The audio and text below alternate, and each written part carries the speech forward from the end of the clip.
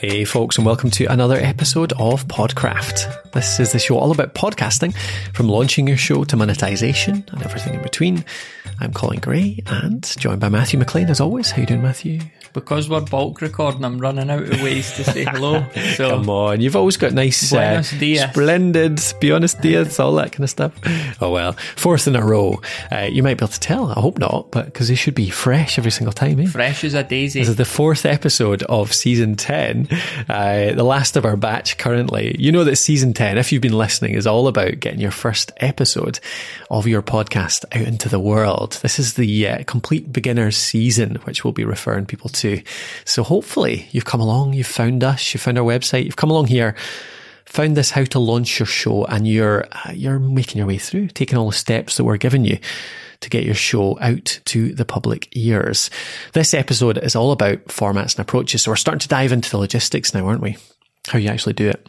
Yeah, different ways of doing a podcast. Contrary to popular belief, you don't have to start a podcast and do interviews. There are other ways. We're going to talk briefly about interviews, but we're going to cover the other ways of doing it. The other methods too, such as this, such as co-hosting. Well, good segue. Oh, nice.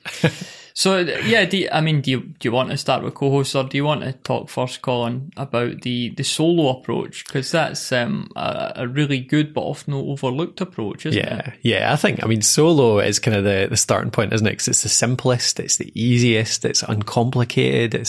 Well, you say simple and easy, but there's criteria there, isn't there? Okay, well, what do you mean? Well, simple and easy in the fact that, there's less complication about who owns the show. You own the show. You're the only person doing it. You don't rely on anyone else. But arguably, it's a bit more challenging when it comes to sitting down to record, especially if you're not experienced in recording audio. You might sit down on your own and feel a bit stupid. You press record and you just freeze.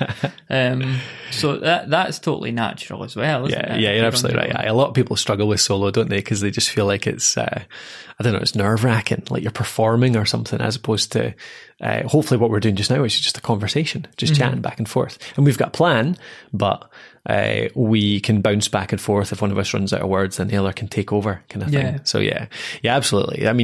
Solo, the big benefit for me really, and all those things we've said there, is that you have full control. You can plan out an episode. You can say, this is exactly what I want to say. There's no unexpected things whatsoever. You just put in exactly what you want in that episode. So you can tend to hit your, if you have an aim in terms of time, or you have an aim in terms of not going off tangent, all that kind of stuff. That's what solo is good for. But you're right. You need to plan it out. You need to be good at getting on the mic and just speaking by yourself and making it engaging. I suppose that's the bit some people struggle with, isn't it? Like if it's one voice for 5 minutes or 10 minutes. Yeah, I think one of my biggest pieces of advice for somebody who's new to podcasting is doing a solo show. And I never say, look, make your episode length this length, but I would try and err on the side of shorter, especially in the early days. If you come to the stage where you've got loads to say and it's interesting, then by all means bash on. But don't say to yourself, I've got to sit down here and talk for half an hour, because... Yeah, no time limits. That's what we get with podcasting, isn't it? We can do whatever the heck we like. The next one up is co-hosting. We've kind of talked about that a wee bit already. I would say a big thing there is it tends to be easier to hit record because you've got a company. So even if you've never recorded a podcast before, you've had a conversation with your pal before. So, exactly. You could do it straight out the gate. Yeah, so you can have a chat. There's just the fact that there's a bit more variety. So you've got two voices there.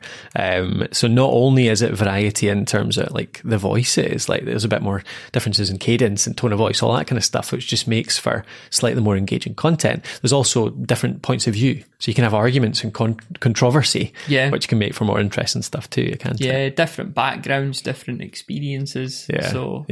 Makes for good content, or it can. Nothing's guaranteed. Yes, yeah. And if you've got two or more people that have good chemistry, like they are pals or they get on well at work or whatever, it can make for quite a good entertaining stuff, because there's wee jokes and banter that goes on as well. So that's the good stuff about co-hosting. But there's always downsides, isn't there? Yeah, I was going to say, must be challenges as well. So I think the scheduling thing is the biggest thing, isn't it? It's like, as soon as you have to rely on somebody else, there's always, I think, in almost every situation, there's a main host, isn't there? There's the person that's driving the show. Yeah. And they have to try and persuade the other person to come on every single week. Even if they're keen to get involved, they still have to manage schedules and make sure the two of you can meet up at the right time. Yeah. Always somebody kind of takes the lead. Yeah.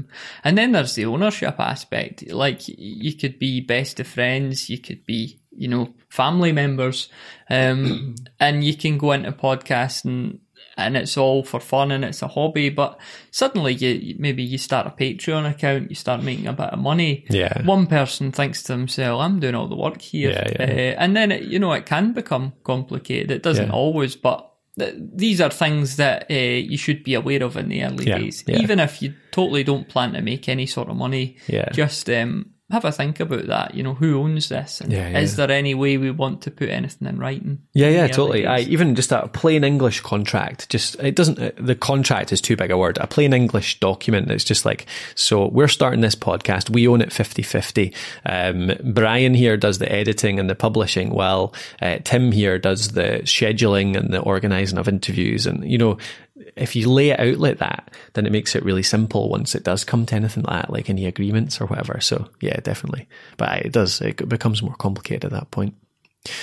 So that's co-hosting. It works well. I think co-hosting is probably the best balance between creating good content and maintaining good control over what you get. Like the way we do it, we plan it together.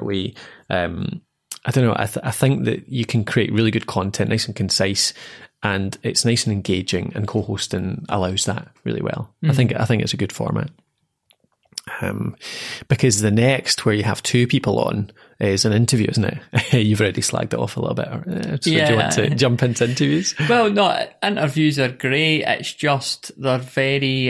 There's a lot of interview shows now in podcasting. Yeah, so the benefit is, like, you could go into a topic as a complete beginner and just say, I'm going to interview experts, and me and the listener are going to learn all sorts from all these experts in theory as well. And people could argue for and against this. You're bringing on guests who have their own audience and they share it with their own audience, and then you grow your audience from that. And there is examples of that working. There's also a lot of examples of it. That shouldn't be your primary way of growing your audience. It's so overused now, isn't it, that people tend not to actually do much of it. Exactly, yeah.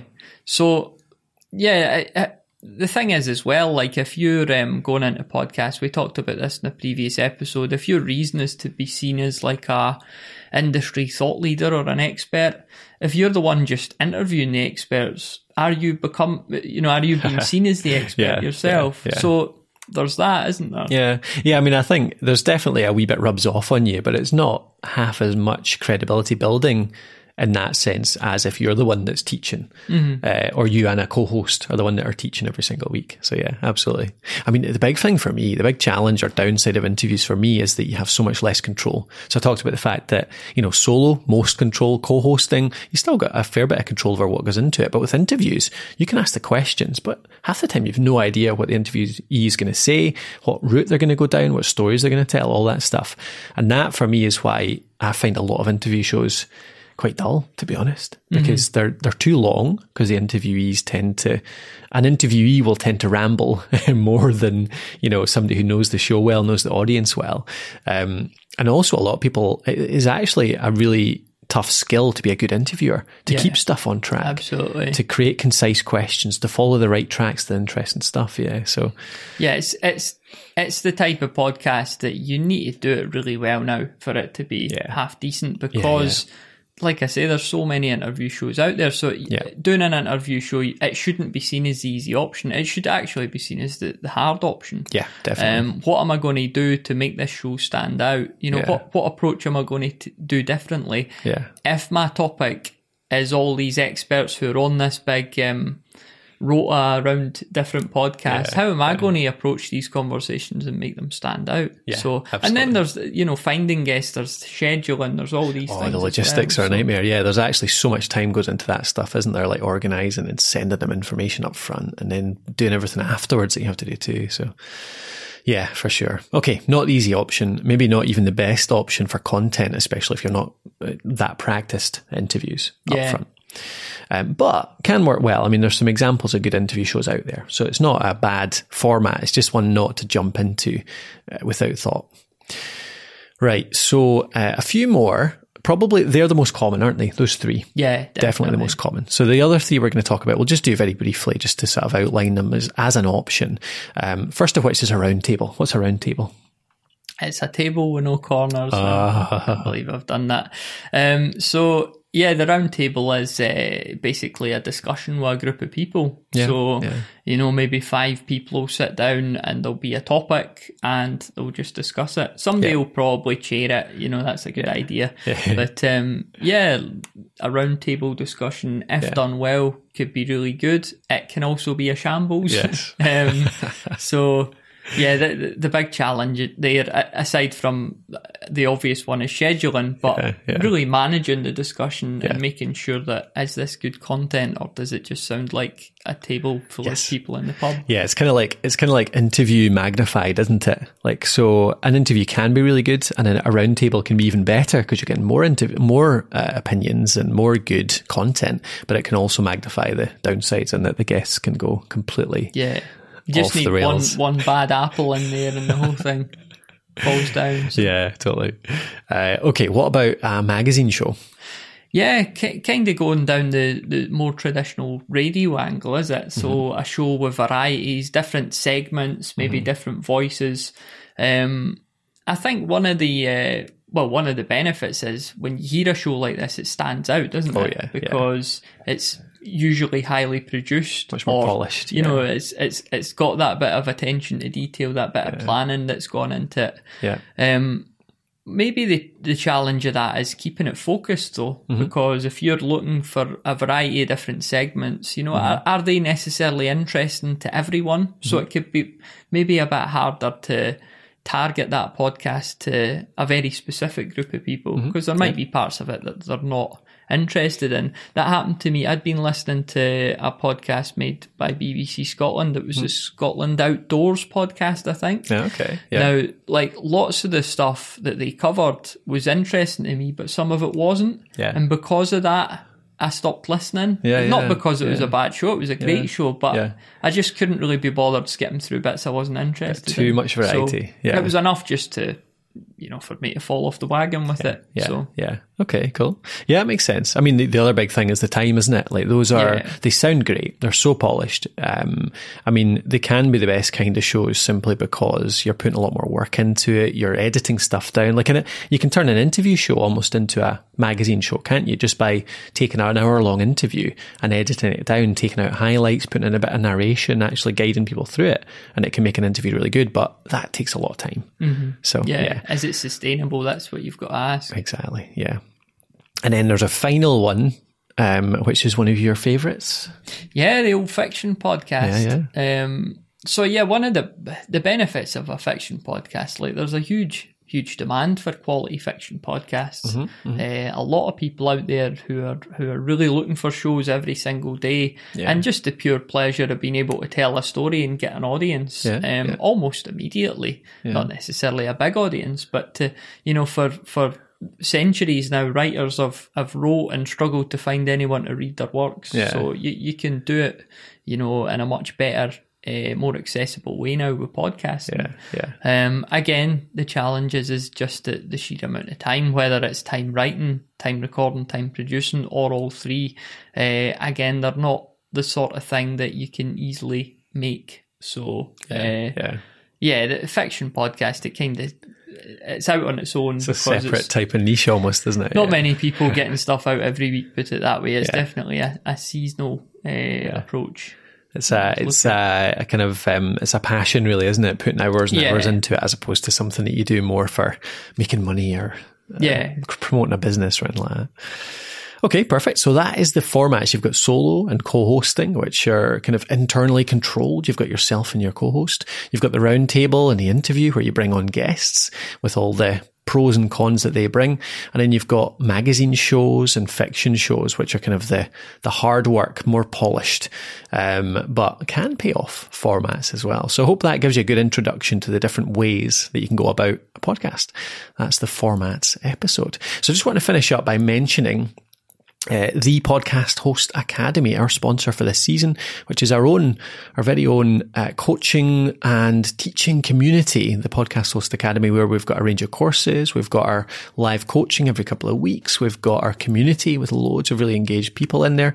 And we've got a range of stuff for people who want to launch their show. So if you're following along this season with the idea of launching your podcast very soon, then we can give you even more help inside the Academy. We've got our set of launch courses which take you through every single step you need to follow, with tuition videos, with tasks, with everything you need to know, including our special launch tool as well, which is basically a schedule which can take you through, give you a task every day to get your show out inside a month, with all the tick boxes. You can print it out, have it on your wall, whatever you need to show you every single task you need to do to get your show out there. So if you fancy checking that out, if you fancy joining us in there, pop over to podcraft.net/academy and we'll see you there.